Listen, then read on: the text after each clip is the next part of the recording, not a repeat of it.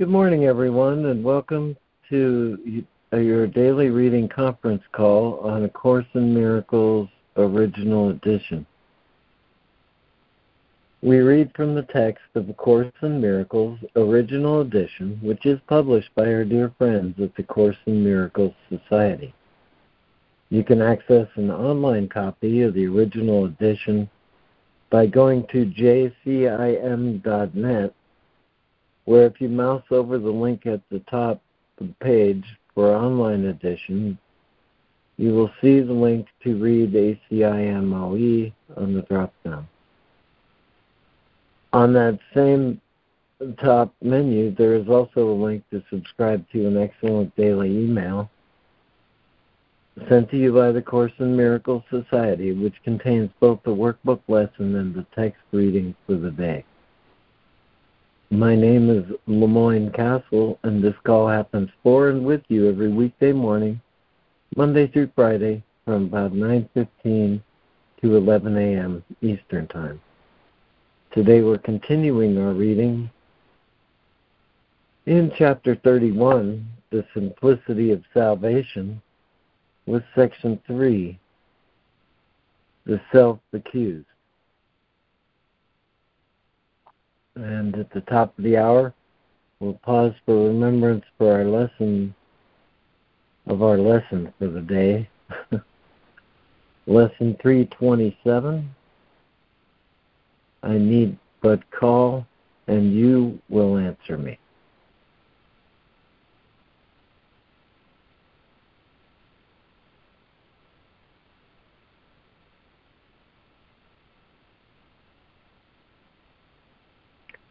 All right, and this is the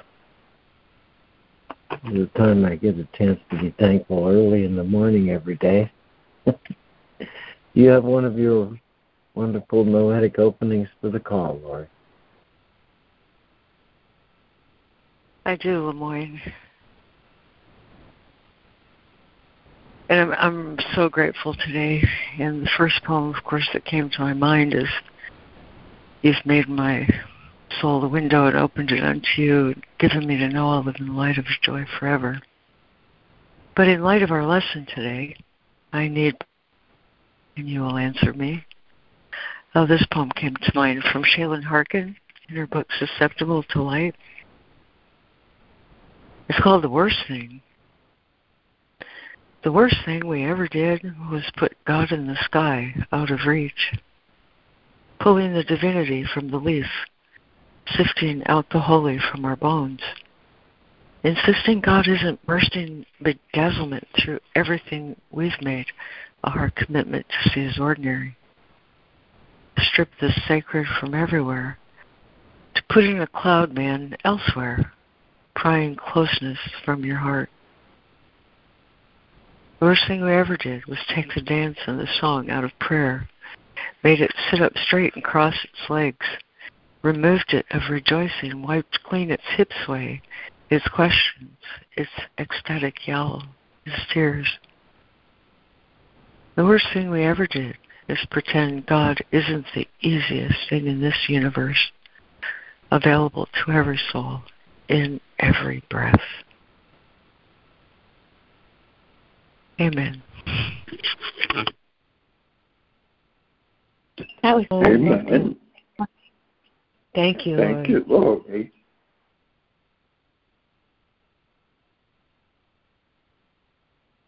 Yeah, that one gives me goosebumps. Thank you.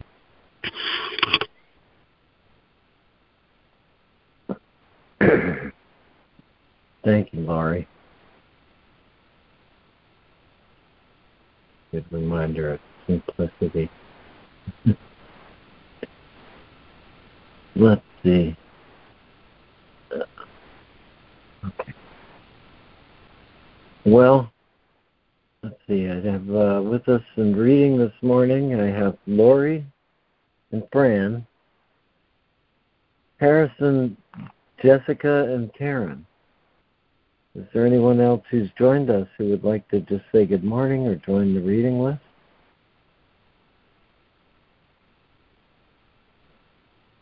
Good morning. Patricia here. Thank you. I'm listening for now. All right. Thank you, Patricia. All right. And one more time, is there anybody else who'd like to just say good morning or join the reading list?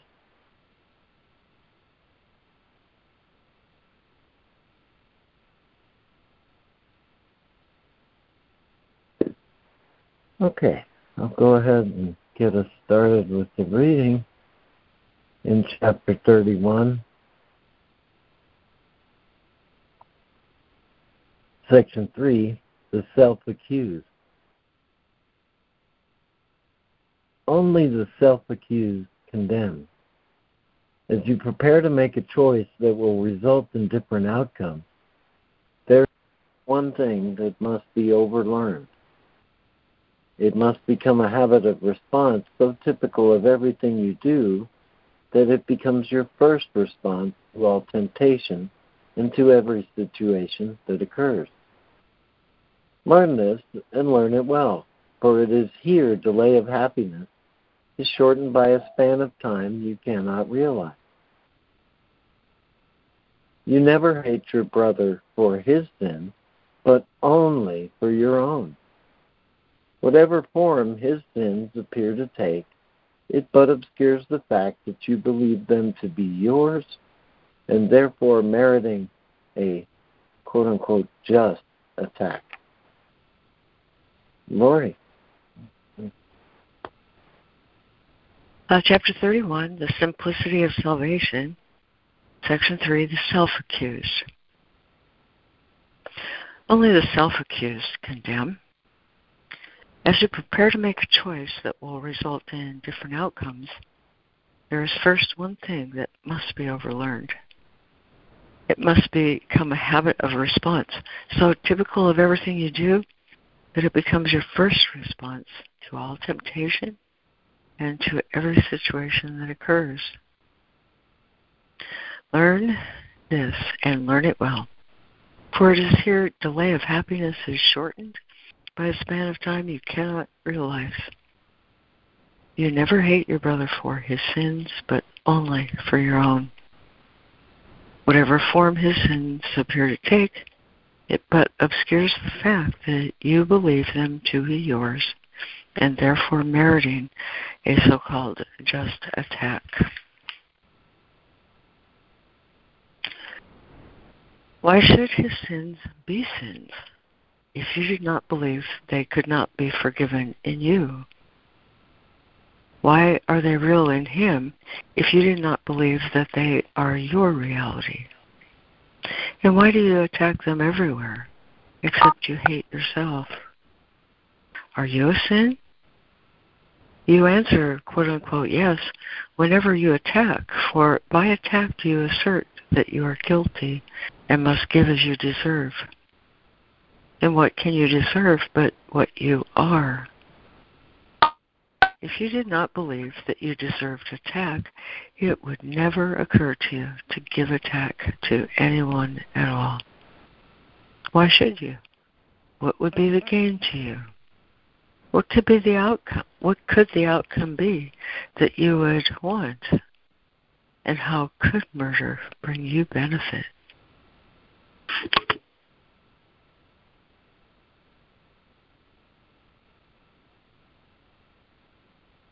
Thank you, Lori. And Fran. Excuse me. 27. Why should his sins be sins if you did not believe they could not be forgiven in you? Why are they real in him if you did not believe that they are your reality? And why do you attack them everywhere except you hate yourself? Are you a sin? You answer, quote-unquote, yes, whenever you attack. For by attack do you assert that you are guilty and must give as you deserve. And what can you deserve but what you are? If you did not believe that you deserved attack, it never would occur to you to give attack to anyone at all. Why should you? What would be the gain to you? What could the outcome be that you would want? And how could murder bring you benefit? 28. Sins are in bodies. They are not perceived in minds. They are not seen as purposes but actions. Bodies act, and minds do not, and therefore must the body be at fault for what it does.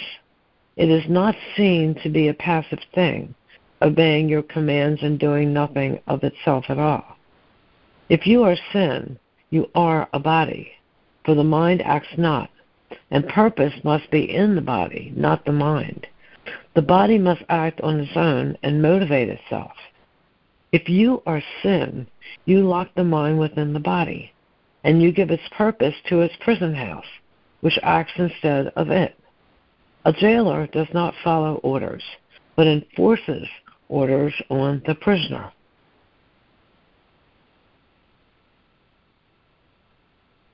Thank you, Fran.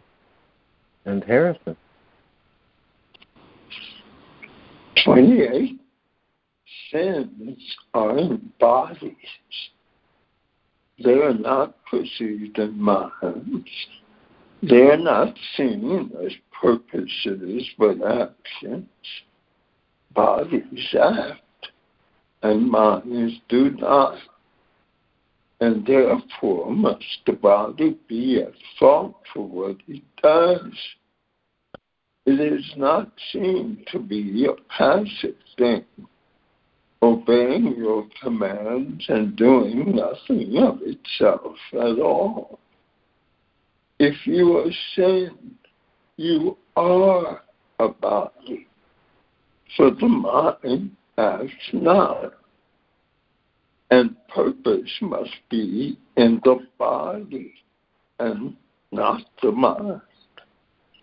The body must act on its own and motivate itself. If you sin, you lock the mind within the body and you give its purpose to its prison house, which acts instead of it. A jailer does not follow orders, but enforces orders on the prisoner. 29. Yet is the body prisoner and not the mind. The body thinks no thoughts. It has no power to learn, to pardon, nor enslave. It gives no orders that the mind be served, nor such conditions that it must obey. It holds in prison but the willing mind that would abide in it.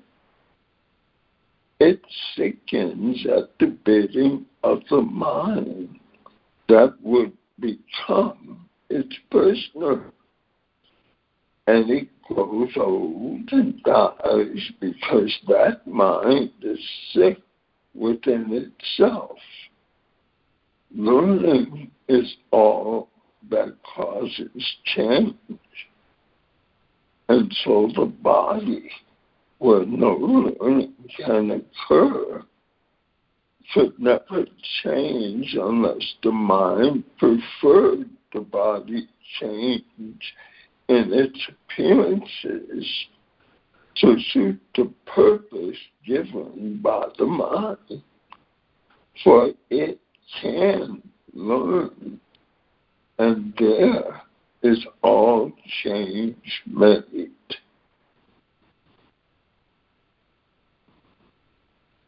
Thank you, Harrison. And Jessica.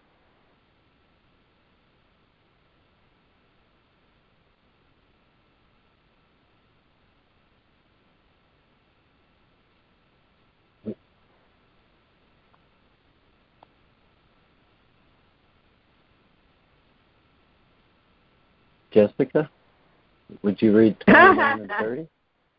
Sorry. I'm muted and unmuted. Anyway, I'm sorry about that need to be muted. Can you hear me now? Yes. Thank you. Okay. Yet is the body prisoner and not the mind. The body thinks no thoughts. It has no power to learn, to pardon, nor enslave. It gives no orders that the mind needs serve, nor sets conditions that it must obey. It holds in prison but the willing mind that would abide in it. It sickens at the bidding of the mind that would become its prisoner. And it grows old and dies because that mind is sick within itself. Learning is all that causes change. And so the body, where no learning can occur, could never change unless the mind preferred the body change in its appearances to suit the purpose given by the mind. For it can learn, and there is all change made. The mind that thinks it is a sin has but one purpose, that the body be the source of sin and keep it in the prison house it chose and guard and hold itself at bay, a sleeping prisoner to the snarling dogs of hate and evil, sickness and attack, of pain and age, of grief and suffering. Here are the thoughts of sacrifice preserved, for here guilt rules and orders that the world be like itself, a place where nothing can find mercy or survive the ravages of fear, except in murder and in death. For here are you made sin, and sin cannot abide the joyous and the free, for they are enemies which sin must kill. In death is sin preserved, and those who think that they are sin must die for what they think they are.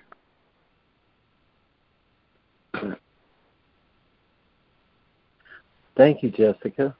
And Karen. 30.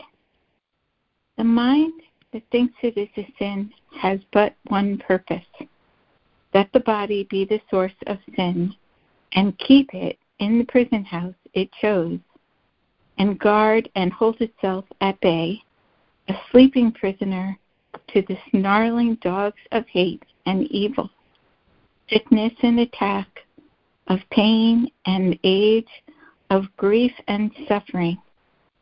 Here are the thoughts of sacrifice preserved, for here guilt rules and orders that the world be like itself, a place where nothing can find mercy or survive the ravages of fear, except in murder and in death.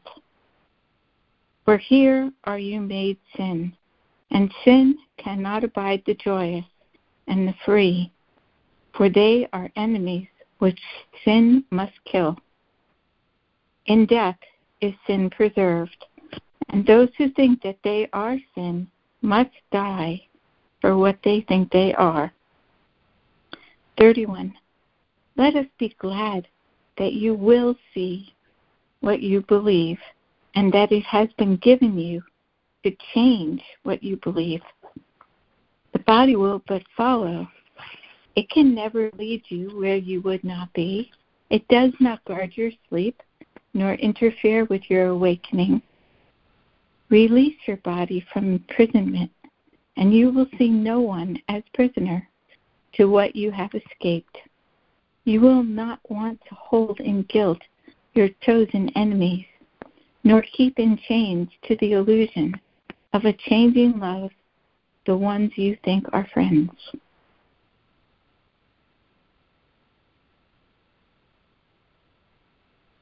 Thank you, Karen. And is there a new reader for 31 and 32?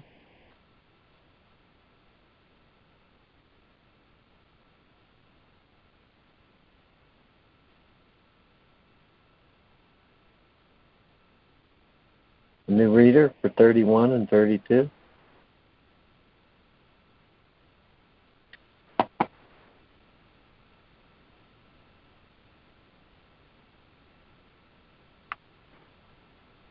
All right, back to you, Lori. Oh, I can do it.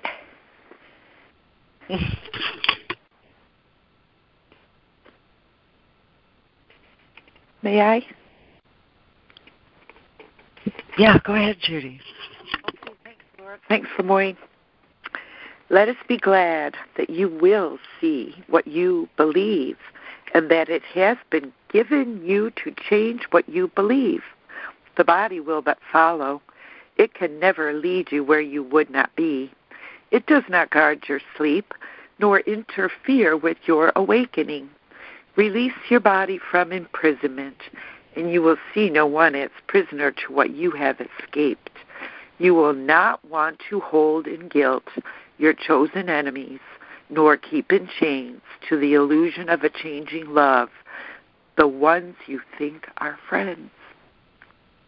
The innocent release in gratitude for their release, and what they see upholds their freedom from imprisonment and death. Open your mind to change, and there will be no ancient penalty exacted from your brother or yourself. For God has said, there is no sacrifice that can be asked. There is no sacrifice that can be made. Amen. Amen. Well, thank you, Judy. And one more try. Is there a new reader to conclude this reading with 32? No, but there's a thankful listener. Thank you for reading. It's Robin Marie. Okay, welcome, Robin Marie.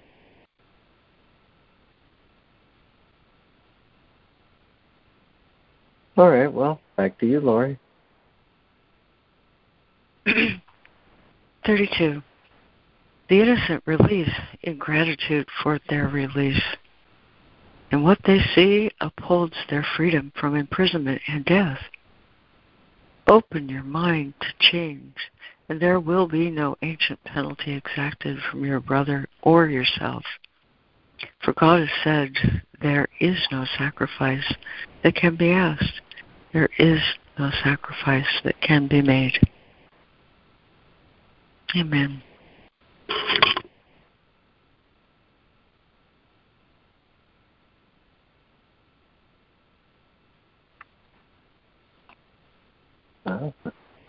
Thank you, Lori. Amen, indeed. I think this reading is short enough, judging from how long it took us the first time. You could reread it if you like, even in stair step. Sounds good to me. I love it.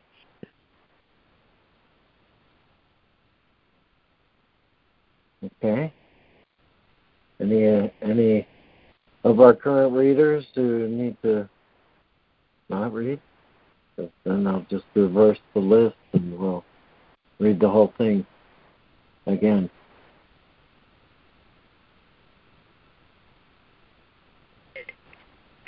I'm ready.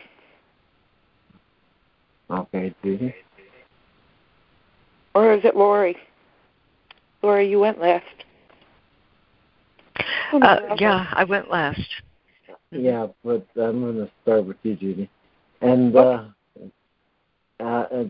just see. And I'm not going to stop and ask this time. So anyone else who's joined us and wants to say good morning or join the reading list before we go through it again?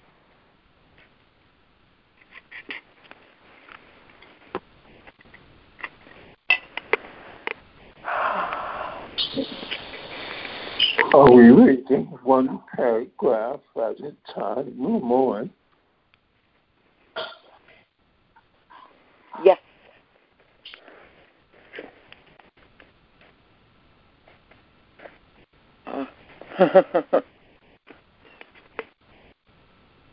Shall I begin? Lemoyne, are you on mute? Yes. Let's read this paragraph twice again. This is Read yes. So each person reads 2, and we stair step again. And I think this is a crucial aspect of the upside down perception to be reversed. And so yes, Judy, if you'd go ahead and start then with section title 26 and 27. Will do. Thank you. Chapter 31, the simplicity of salvation. 3, the self-accused. Only the self-accused condemn. As you prepare to make a choice that will result in different outcomes, there is first one thing that must be overlearned.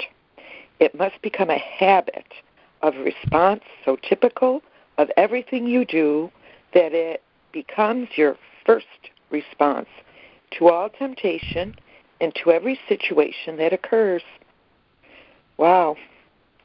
Learn this and learn it well, for it is here delay of happiness is shortened by a span of time you cannot realize. You never hate your brother for his sins, but only for your own. Whatever form his sins appear to take, it but obscures the fact that you believe them to be yours and therefore meriting a just attack. 27:2, Lemoyne? Yes, please. Why should his sins be sins if you did not believe they could not be forgiven in you? Why are they real in him if you did not believe that they are your reality? And why do you attack them everywhere except you hate yourself? Let me read that one again. And why do you attack them everywhere except you hate yourself? Are you a sin? You answer, quote, yes, unquote, whenever you attack. For by attack, do you assert that you are guilty and must give as you deserve? And what can you deserve but what you are? If you did not believe that you deserved attack, it never would occur to you to give attack to anyone at all. Why should you? What would be the gain to you? What could the outcome be that you would want? And how could murder bring you benefit? Thank you for letting me read that. Oh, you're welcome, Judy, and thanks for reading that. Karen, 27:28. 27. Why should his sins be sins if you did not believe they could not be forgiven in you? Why are they real in him if you did not believe they are your reality? And why do you attack them everywhere except you hate yourself? Are you a sin? You answer, quote unquote, yes, whenever you attack. For by attack do you assert that you are guilty and must give as you deserve. And what can you deserve but what you are? If you did not believe that you deserved attack, it would never occur to you to give attack to anyone at all. Why should you? What would be the gain to you? What could the outcome be that you would want? And how could murder bring you benefit? 28. Sins are in bodies. They are not perceived in minds. They are not seen as purposes, but actions. Bodies act, and minds do not, and therefore must the body be at fault for what it does. It is not seen to be a passive thing, obeying your commands and doing nothing of itself at all. If you are sins, you are a body. For the mind acts not, and purpose must be in the body, not the mind. The body must act on its own and motivate itself. If you are sin, you lock the mind within the body and give its purpose to its prison house, which acts instead of it. A jailer does not follow orders, but enforces orders on the prisoner.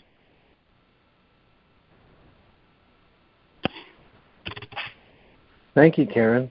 And Jessica.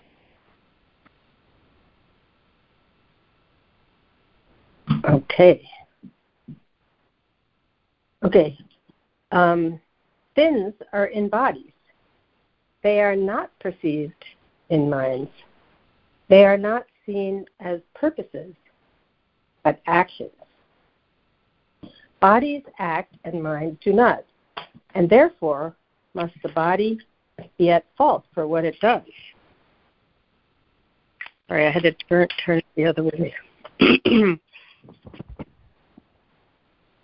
It is not seen to be a passive thing, obeying your commands and doing nothing of itself at all. If you are sin, you are a body. For the mind acts not, and purpose must be in the body, not the mind. The body must act on its own and motivate itself. If you are sin, you lock the mind within the body, and you give its purpose to its prison house, which acts instead of it. A jailer does not follow orders, but enforces orders on the prisoner. Yet is the body prisoner and not the mind. The body thinks no thoughts. It has no power to learn, to pardon, nor enslave. It gives no orders that the mind needs serve, nor sets conditions that it must obey. It holds in prison but the willing mind that would abide in it. It sickens at the bidding of the mind that would become its prisoner. And it grows old and dies because that mind is sick within itself. Learning is all that causes change. And so the body, where no learning can occur, could never change unless the mind preferred the body change in its appearances to suit the purpose given by the mind.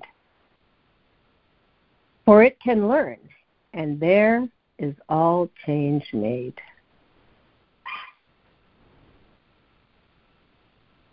Thank you, Jessica. And Harrison.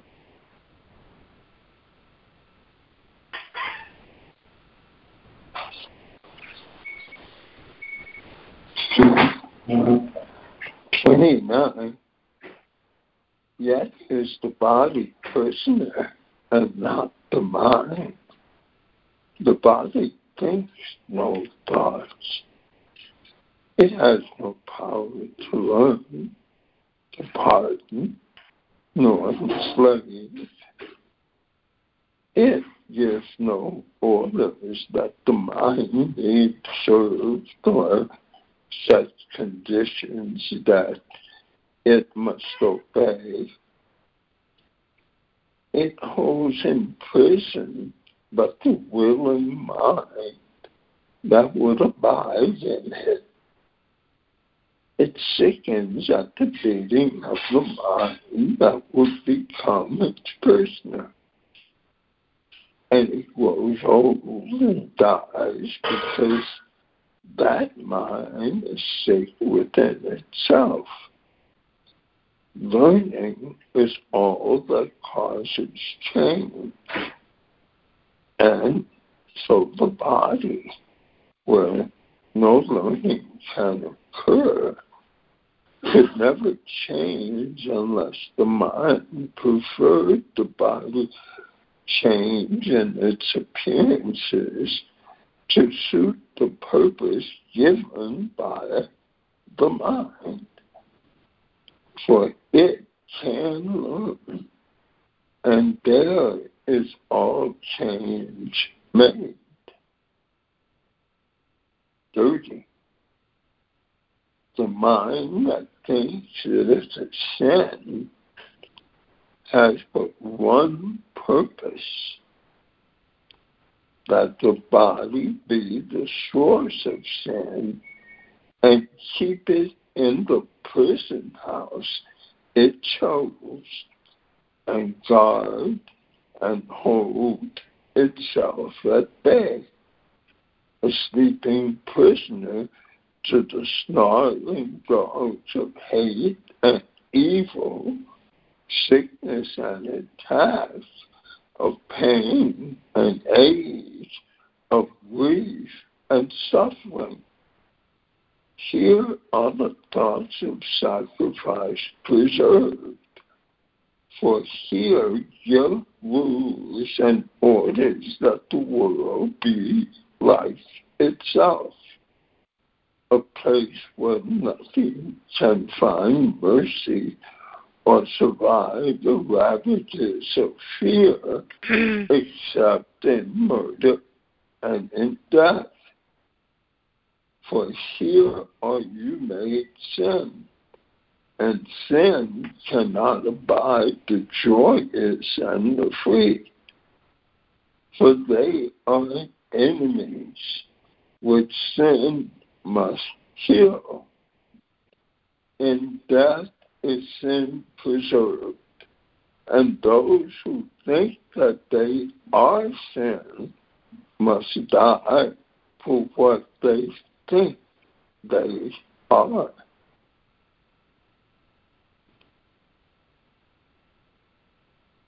Thank you, Harrison. And Fran. 30. The mind that thinks it is a sin has but one purpose, that the body be the source of sin and keep it in the prison house it chose, and guard and hold itself at bay, a sleeping prisoner to the snarling dogs of hate and evil, sickness and attack, of pain and age, of grief and suffering. Here are the thoughts of sacrifice preserved, for here guilt rules and orders that the world be like itself, a place where nothing can find mercy or survive the ravages of fear except in murder and in death. For here are you made sin, and sin cannot abide the joyous and the free, for they are enemies which sin must kill. In death is sin preserved, and those who think that they are sin must die for what they think they are. 31. Let us be glad that you will see what you believe, and that it has been given you to change what you believe. The body will but follow. It can never lead you where you would not be. It does not guard your sleep nor interfere with your awakening. Release your body from imprisonment, and you will see no one as prisoner to what you have escaped. You will not want to hold in guilt your chosen enemies, or keep in chains to the illusion of a changing love the ones you think are friends. Thank you, Fran. and Lori.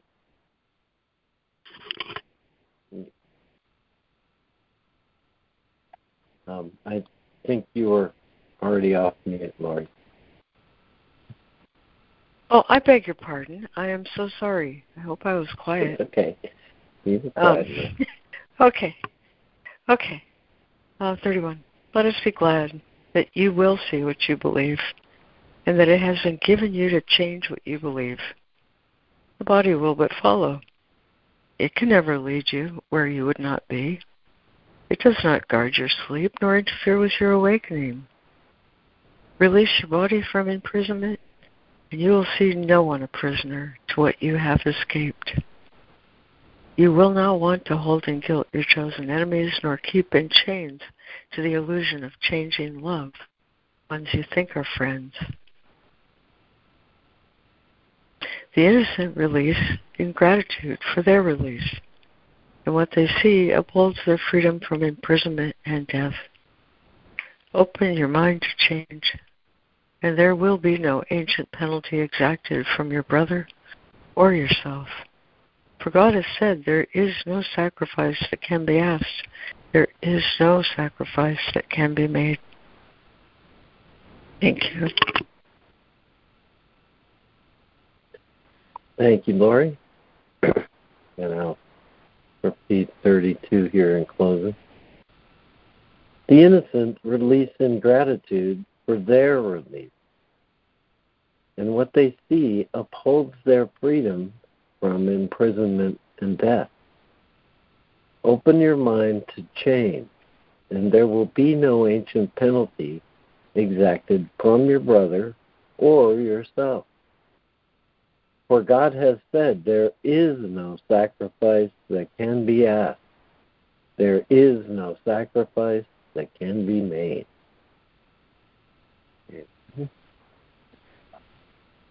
A little bit past the top of the hour, so I ask that you give your attention to Fran as she leads us in the lessons for the day. Thank you, Fran. Well, thank you. Hi, everybody. We are still in the second part of the workbook, and the theme we're on is what is creation? And today's lesson is lesson 327. I need but call, and you will answer me. So I shall read some from What is Creation, and then we'll go over to our lesson and do our 5-minute meditation. Creation is the opposite of all illusions, for creation is the truth. Creation is the Holy Son of God, for in creation is His will complete in every aspect, making every part container of the whole. Its oneness is forever guaranteed inviolate, forever held within His holy will, beyond all possibility of harm, of separation, imperfection, and of any spot upon its sinlessness. We are creation. We, the sons of God. We seem to be discreet and unaware of our eternal unity with Him. Yet back of all our doubts, past all our fears, there still is certainty. For love remains with all its thought, its sureness being theirs. God's memory is in our holy minds, which know their oneness and their unity with their Creator. Let our function be only to let this memory return, only to let God's will be done on earth, only to be restored to sanity and to be but as God created us. We'll go over to the lesson. Lesson 327. I need but call, and you will answer me. I am not asked to take salvation on the basis of an unsupported faith. For God has promised He will hear my call and answer me Himself. Let me but learn from my experience that this is true, and faith in Him must surely come to me. This is the faith that will endure and take me farther and still farther on the road that leads to Him. For thus I will be sure that He has not abandoned me and loves me still, awaiting but my call to give me all the help I need to come to Him. Father, I thank You that Your promises will never fail in my experience if I but test them out. Let me attempt, therefore, to try them and to judge them not. Your word is one with You. You give the means whereby conviction comes, and surety of Your abiding love is gained at last. Lesson 327. I need but call, and You will answer me. 5 minutes.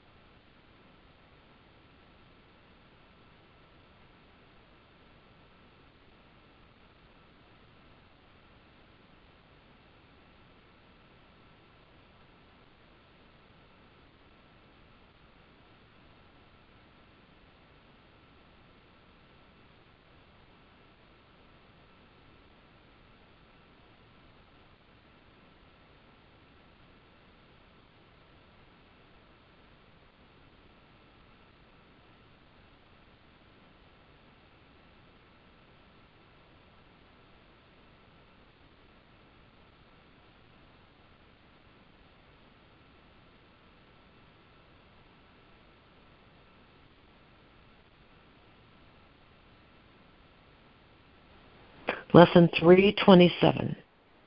I need the call, and you will answer me.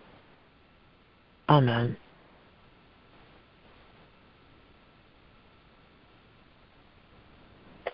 Amen. So thank you, friend. beautiful. Yeah, so beautiful. What a beautiful lesson, huh? Yes. Man. Beautiful. Thank you, Fran. Yeah. Oh, thank you, guys.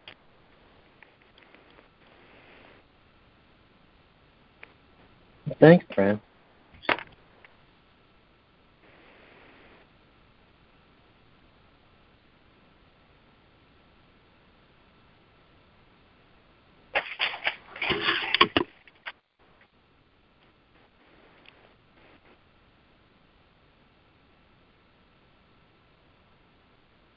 Good morning, guys.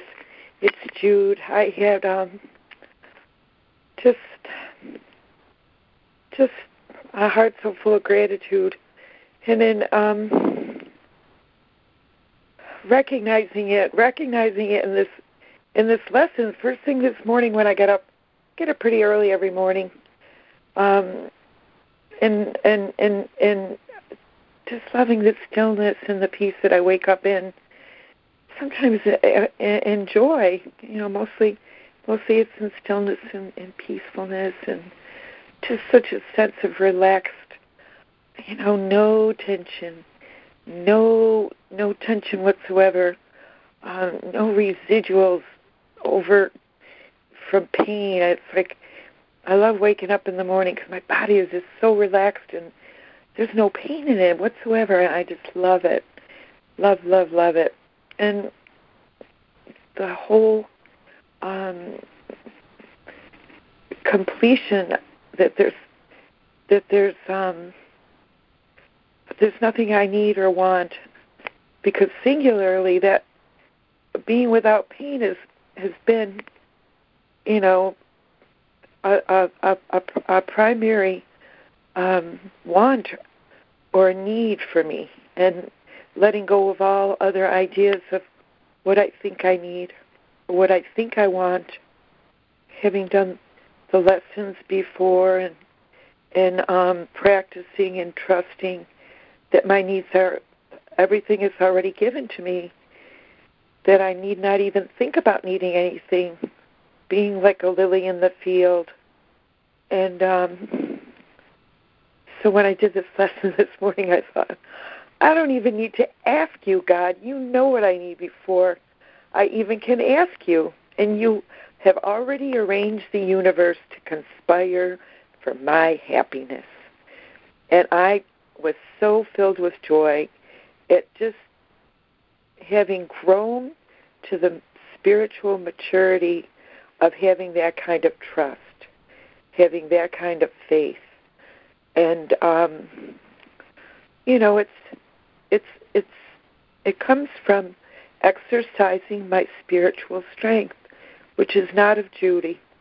And I know this today, that it's a God-given gift to have this kind of joy and peace and sense of security that everything's okay, it's all in the right place at the right time, exactly when I'm going to need it to be, and to have no worries, to have no anxiety. So the old horse is some pain. But this reading in the text today really speaks to me of that my body has no thoughts. My body's merely an instrument for me to share my joy, my share of being joined with everything, to hearing God's call for love from everything, to everything, all at once, simultaneously, spontaneously, in every given moment, wherever I go. Love calling to itself to be itself. And I'm just feeling really good, really, really, really good today. In reality, what's real, and understanding that what's not real is what I used to think I was. What I thought I was a body. And I have a body, but I know I'm much, much, much more than that. In grace, in a great, abundant attitude of gratitude for everything and all of you today. I will not refuse, I will not ignore, nor will I deny. I am in God's completion. I'm a part of God's completion today, in recognizing the totality of our reality. Amen. Oh, have a joyful day, guys. Thank you, Judy. What a thankful message that was. Thank you, Judy. You set a great Thank table. You, Judy. Thanks, Judy.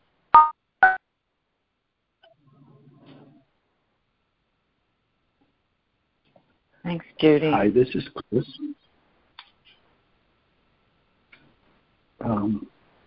I really appreciate this lesson. I need but call and you will answer me. The call I make within me is always love. And I call on love when I'm forgiving. I'm releasing the way I'm looking, and the Holy Spirit answers all the time. And not be identified to its substitute.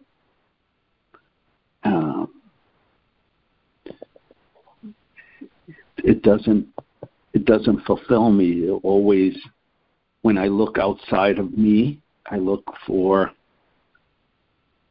the impermanent that isn't eternal. Many times I make the call in meditation where I'm saying to God, I'm putting everything aside to listen to your voice. And thank you for answering my call. My part is to remove the static that interrupts the call through forgiveness. But when I meditate, eventually my mind gets very quiet and still. And I'm connected right there. My call is being answered.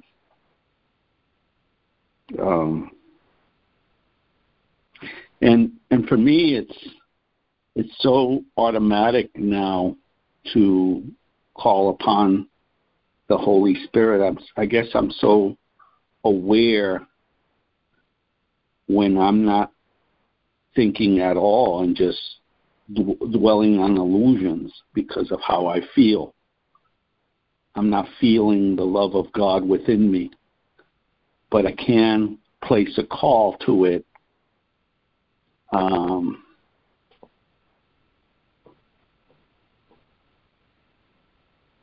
And usually when I do that, things fall into place for me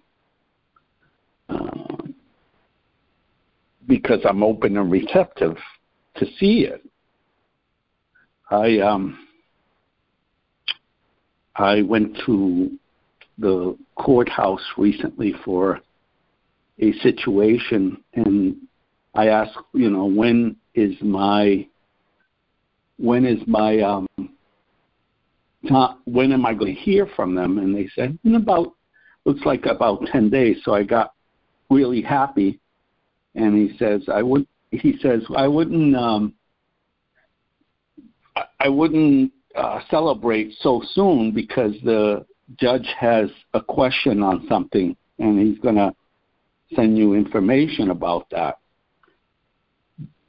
But I disagreed with him. I could celebrate an anticipated good and answer to a call because I do have supported faith. There's so many times I've done this before where things work out to my advantage when God is in charge of my heart and mind. So I do have supportive faith. There's a saying that a minister from church said, "This too is good, this too is God. This too is for me, and I choose to see the blessing in that." So I could choose to see the blessing in any situation in the moment, and know that it's God wanting to answer me, and it's me placing the call. So I know this will turn out to God's advantage, but because God is in my heart and I hold Him there, and when I hold Him there, He shows me that. So I've seen it in the outcome to a couple of situations recently with my credit score and with a relationship that I'm in. And that's because I put the call out to God. I was open and receptive to receive His answer, and I followed through with His answer. Thank you. I'm complete.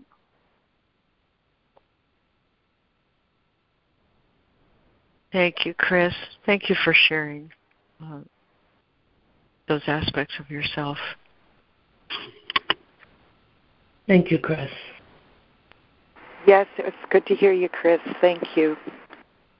I was thinking, I had a funny thought today that, I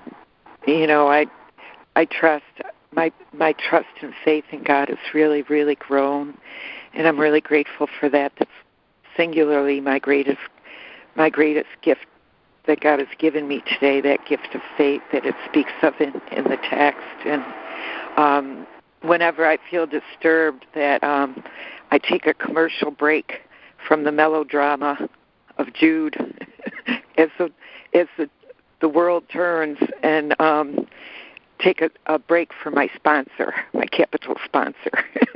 Take a holy instant and restore myself to the awareness that all is God, and I need to have a care or worry or concern because I am God's care and concern. Totally, He loves me. And with that, I'm complete.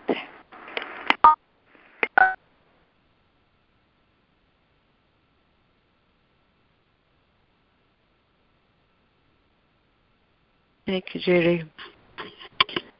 Thanks, Judy.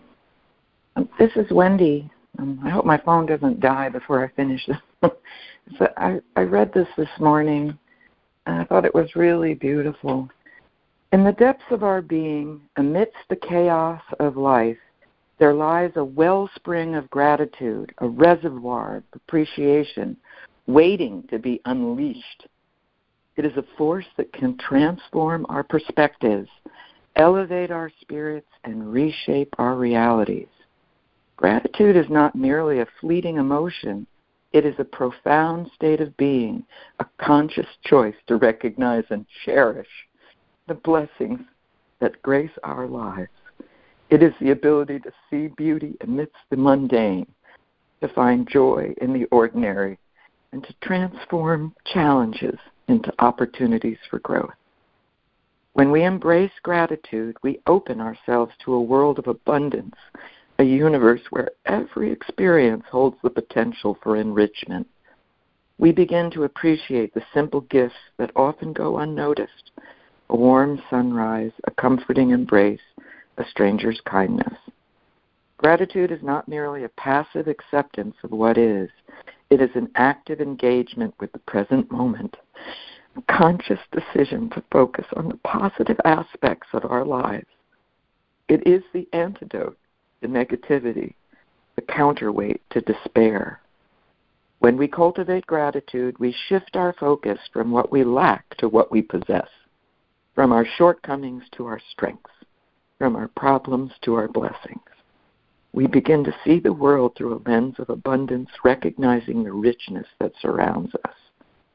Gratitude is a testament to the resilience of the human spirit. It is the ability to find hope in the darkest of times, to see light even when shadows loom large. When we practice gratitude, we tap into an inner wellspring of strength, a reservoir of resilience that can carry us through life's challenges. We discover a profound sense of peace and contentment, a deep-seated belief that we are enough. Gratitude is not a destination, it is a journey, a continuous practice of cultivating appreciation and acknowledging blessings. It is a lifelong commitment to seeking the good in all things, even when it is difficult to see.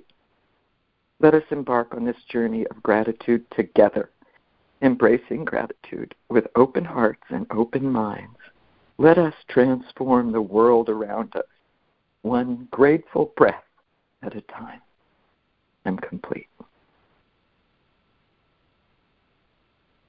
Oh, that was marvelous, Wendy. Totally. Thank you so much, Wendy. What a gift. Thank you, Wendy. Thank you, Wendy. I heard it spoken. Someone set the table and set such a lovely table with her share. And, honey, you just served the meal. Thank you so much. Oh, the gratitude that I feel for this call, for the people that provide it every day, that are here no matter what, and for all these loving beings who say, I want the truth more than I want anything else. I'm complete. Mm-hmm. Oh, God bless you, Wendy. Thank you. Thank you so much, Wendy. Thank you. Oh, Wendy, I chime in too. So grateful for my spirit says the cooks in the kitchen, the ones that get up at 4 a.m. And it's like the week of giving thanks here. There's a whole lot of that. The ones that are all prepared way ahead, and the cooks in the kitchen, up before sunrise.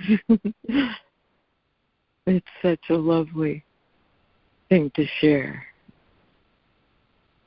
The spirit that this reading really highlights, this temple that sits there for the mind to just run rivers of delight through it, and to allow the weather of every season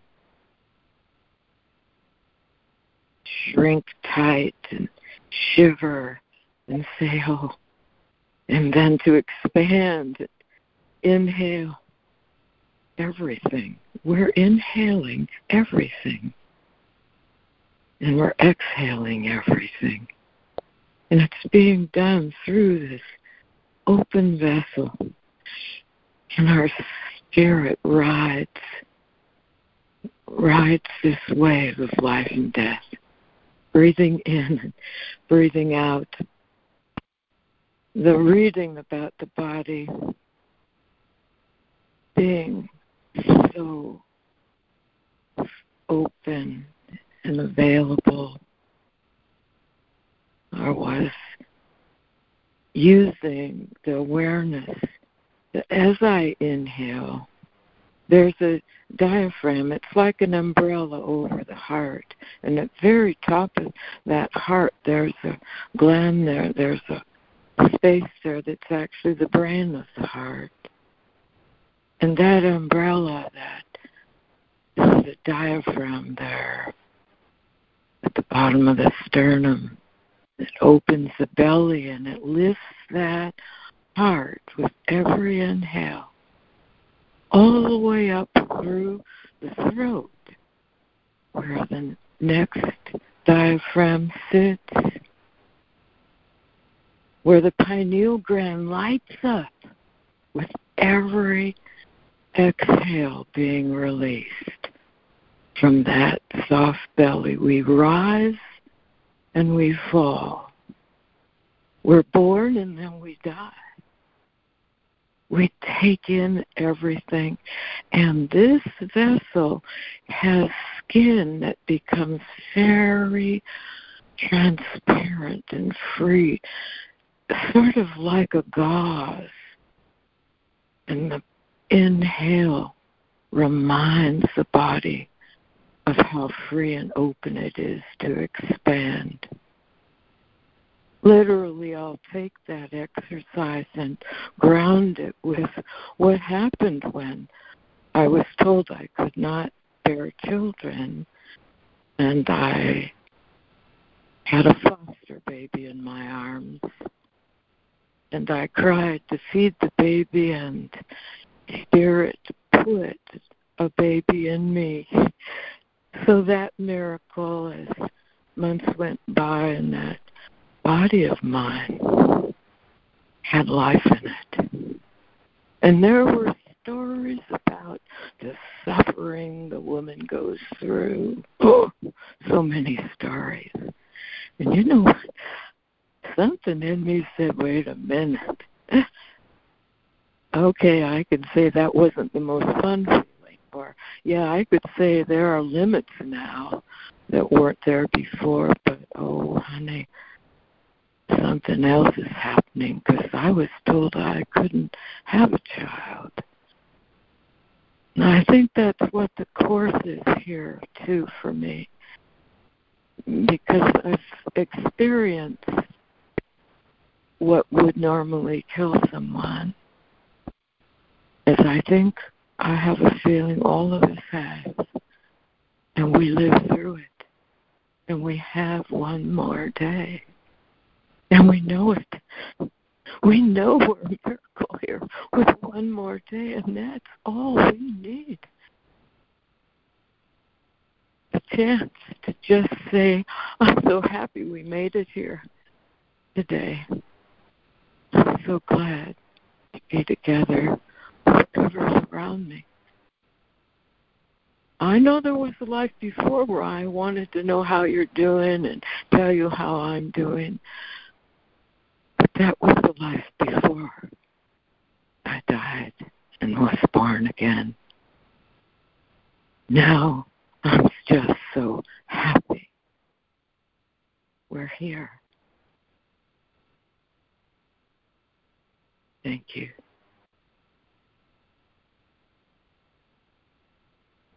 Oh, what a gorgeous walk that was.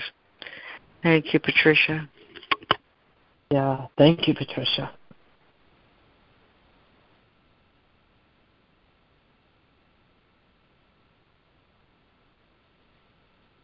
Yeah, thanks, Patricia. Miraculous shares.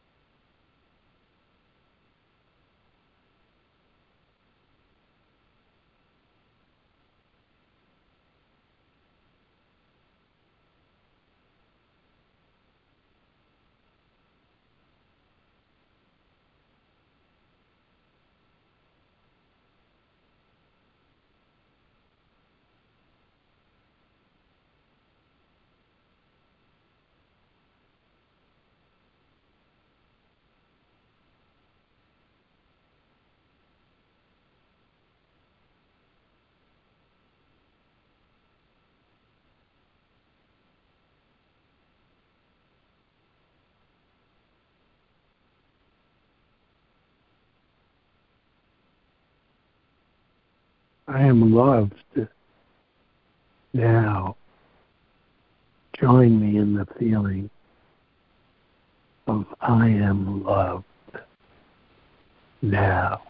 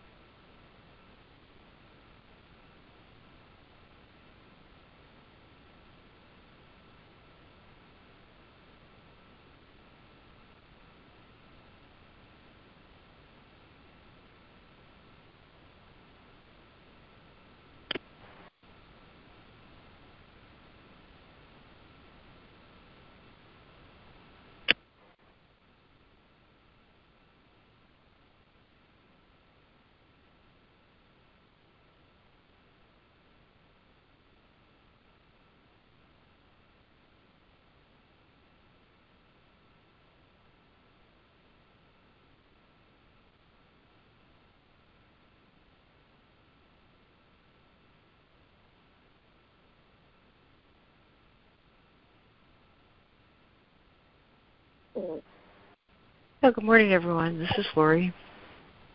And I sure appreciate everyone joining here every morning to give each other an opportunity to talk about the things that mean so much. But I can remember when I didn't have a place or felt like I didn't have opportunities to share my love of God. And it was very, very lonesome. And I'm so grateful for all the places in Course in Miracles where it talks about shared identity. And the recognition that because we are all members of the same family, there are no strangers here, ever. No strangers anywhere. But as regards, excuse me, as regards going through life, walking on feet and talking with mouth, there's some important things for me to recognize. First of all, that what's important about me, or what's real about me, is my relationship to God. And when he talks about seeing the face of Christ in his brothers, he's talking about that interior view that one sees when one looks in and discovering, excuse me, that everything I thought about myself, my body, my behavior, my being in the world,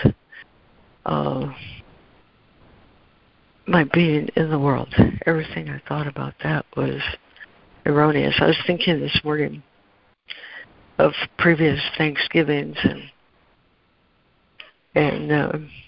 and previous Thanksgiving prayers, and the tendency to be thankful for comfort and thankful for mostly comfort and friends and food and bodily needs and such as that. I was thinking there's just one real Thanksgiving prayer, and that's the prayer of thanks for the relationship, the communication restored in the unity of the Father.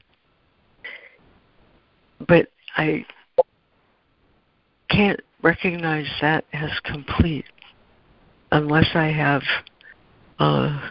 some opportunity to share how that works, you know?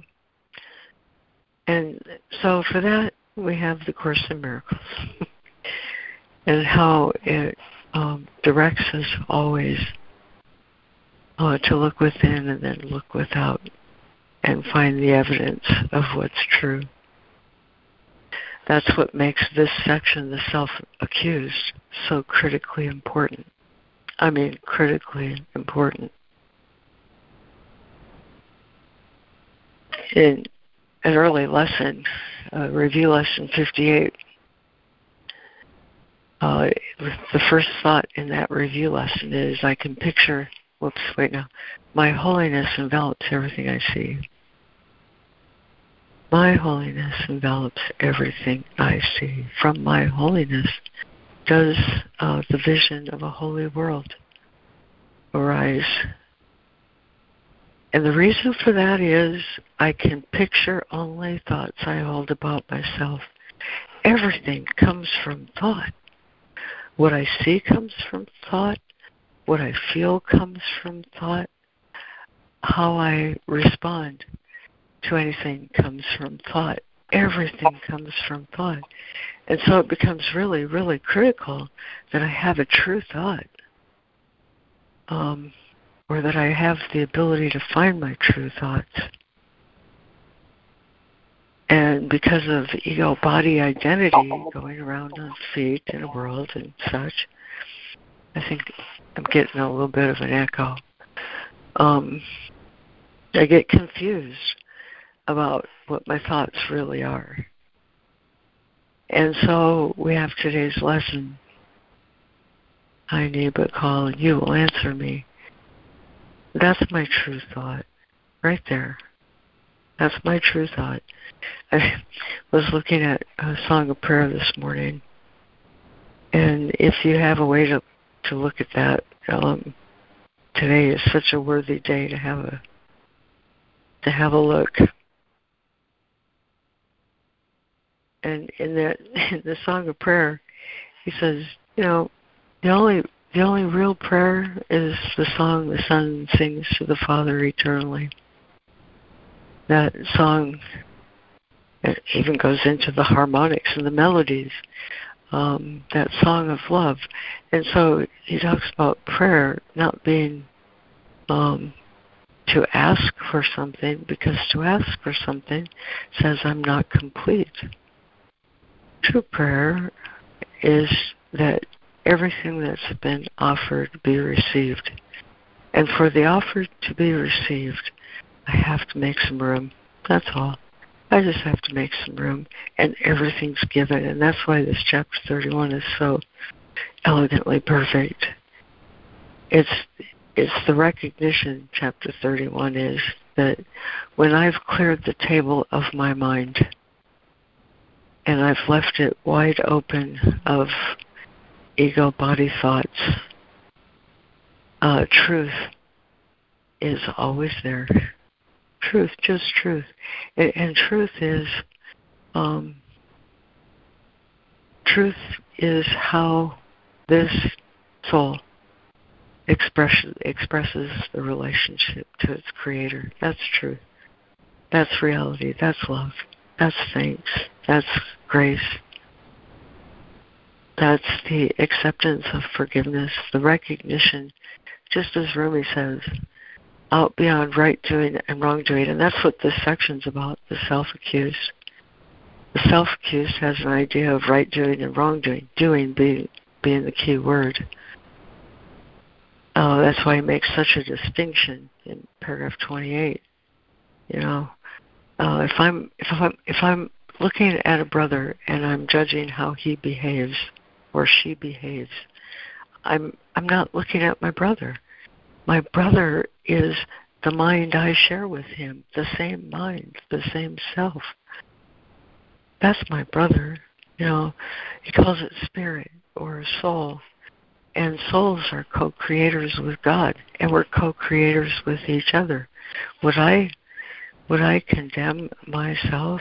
That's what I do if I condemn a brother for his behavior, if I judge as how he walks or talks or what he says or how he lives or anything about him. I'm not seeing him. I'm seeing a body.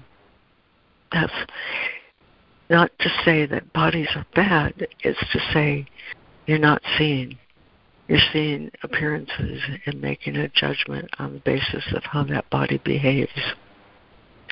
And that's such a critical lesson. And I do that when I'm judging myself in my mind. Oh, you should have this, you should have that, you should have the other. I'm self-accused. And it turns out the way I treat myself is the way I treat my brother. It's a mirror. This being in the world is a mirror. And in order to see truly, I have to see myself truly. I have to see myself as God sees me. What does God see? I know that. You know that. We know that. We know what God sees. There was a time we didn't, for sure, but now we know better. And so I'll just end with this. I lost my train. I'll end with gratitude. I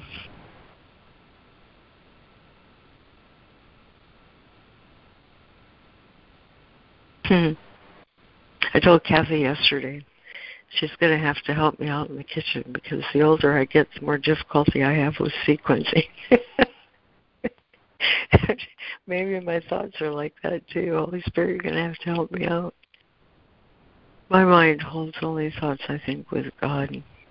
Those are my true thoughts.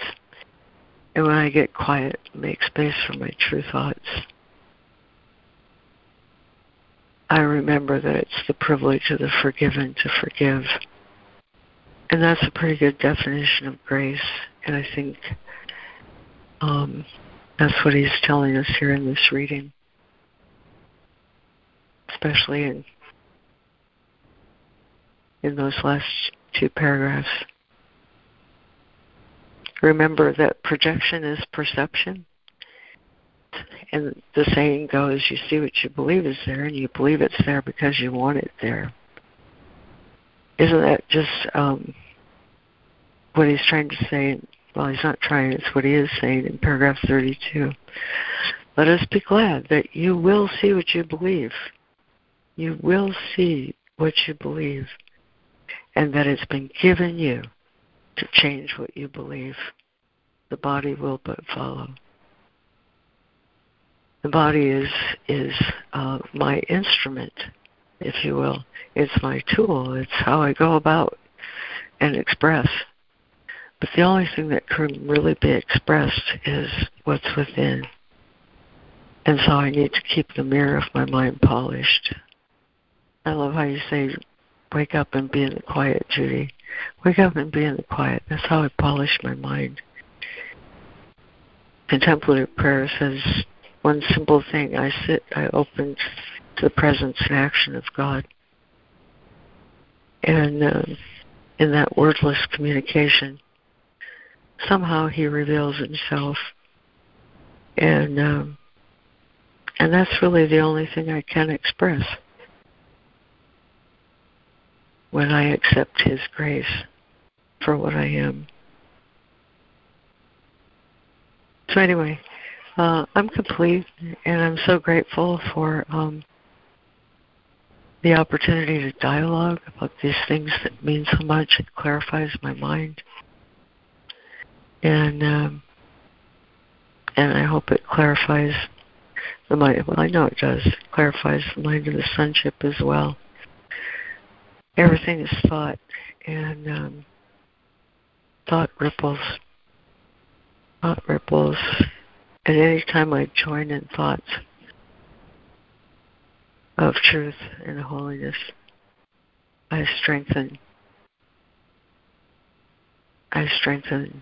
this new mind that we're sharing. So thank you, and I'm complete. Thank you so much, Lori. Beautiful. Thank you. Thank you, Lori. I love you. And think you have to say. I'm complete. Love you too, Ida. Glad you popped in. Guys too. Oh man. Happy Thanksgiving to both of you. Happy Thanksgiving.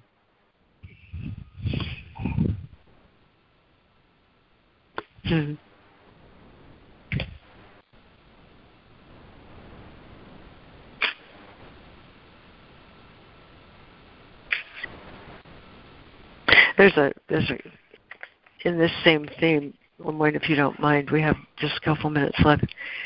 I wanted to share just these two paragraphs, since our lesson today is I knew but call, and you will answer me.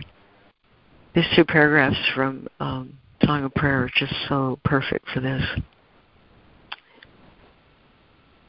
The secret of true prayer is to forget the things you think you need. To ask for the specific is much the same as to look on sin and then forgive it.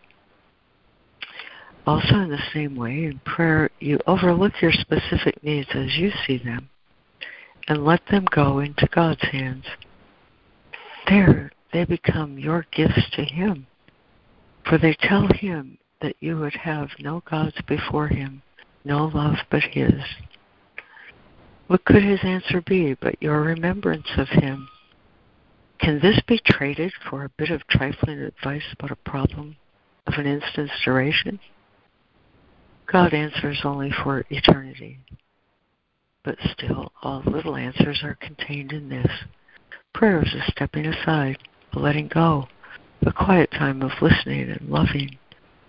It shouldn't be confused with supplication of any kind, because it's a way of remembering your holiness. Why should holiness entreat being fully entitled to everything love has to offer? And it is to love you go in prayer. Prayer is an offering. It's a giving up of yourself to be at one with love. There is nothing to ask because there's nothing left to want. That nothingness becomes the altar of God, and it disappears in Him. Isn't that just beautiful? Isn't that just beautiful? Yes. And for that opportunity, for that gift of God, of Himself to us, what more can be said? I'm complete. Thank you for sharing that. Yes, really. Thank you. Perfect. Thank you. That was great. Great reminder for me personally of what it really should be. And I don't usually say the word should, but I'm saying it to myself right now because it's a glorified spiritual. Thank you. I'm complete.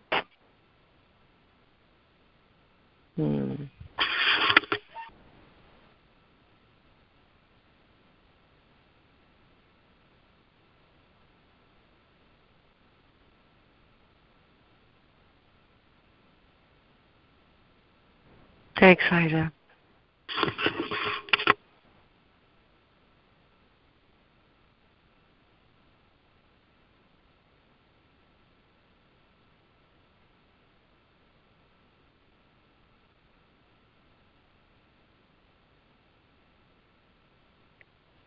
Thanks, Lori. That's transformative.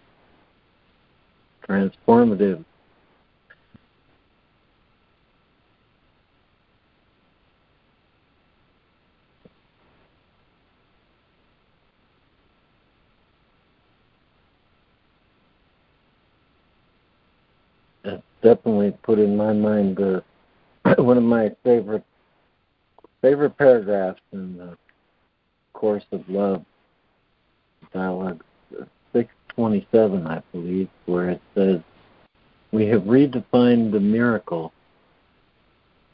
as the art of thought, the act of continual prayer that sustains the unity of Christ consciousness.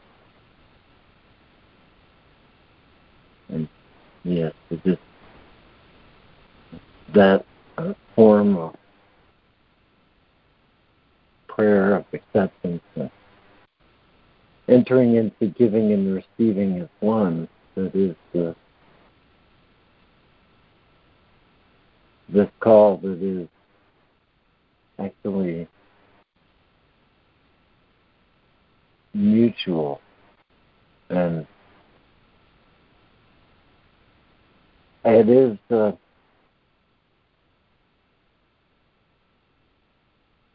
an inviting definition for the alignment of the will.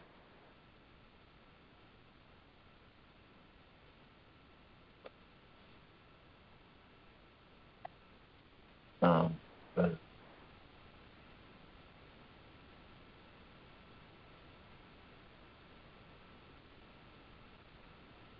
as stated in Chapter 5 of Course in Miracles,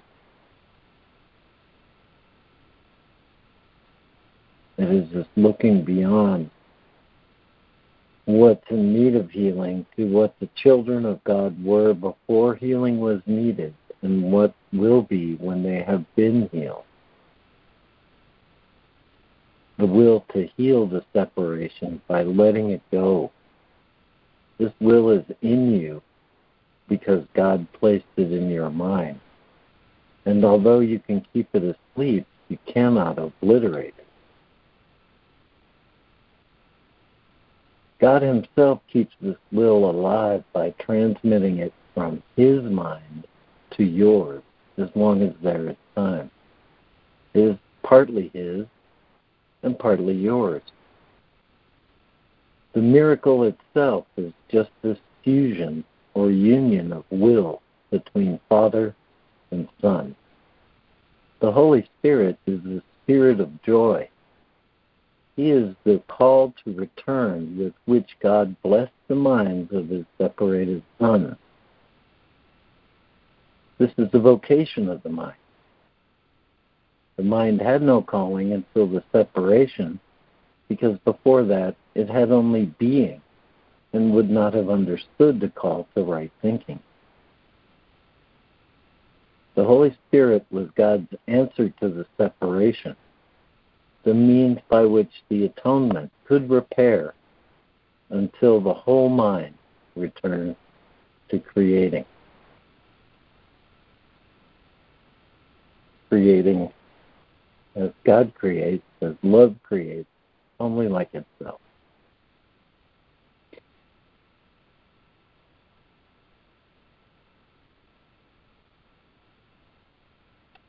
And so,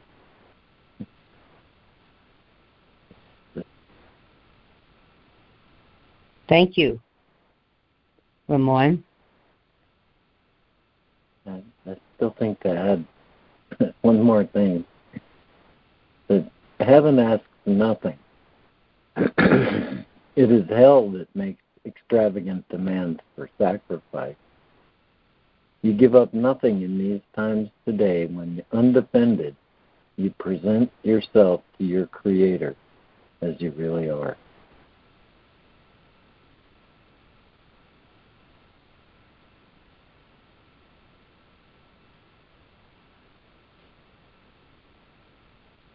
Thank you, Lemoyne.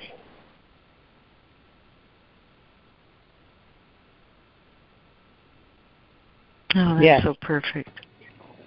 Thank you. I have to go now. I just want to tell everybody happy Thanksgiving. And I am very grateful for this call. Thank you so much, guys. Oh, thanks, friend. God bless you, friend. So grateful for you. Thank you. Have a beautiful, beautiful holiday. Bye-bye. Yeah. Thank you. I will. I always do. Bye-bye. I know. All right. Bye-bye. I have to scoot too, you guys. Okay. Begging your pardon. But I've company coming shortly, so I really have to kind of get ready. But I love you all, and I'm so grateful for you all, and I'll see you tomorrow. God bless Bye. you, Lori. Thank you. Bye-bye now. Thanks, Lori. Bless you too. Bye-bye. Bye-bye. Thank you. Happy Thanksgiving. Bye-bye.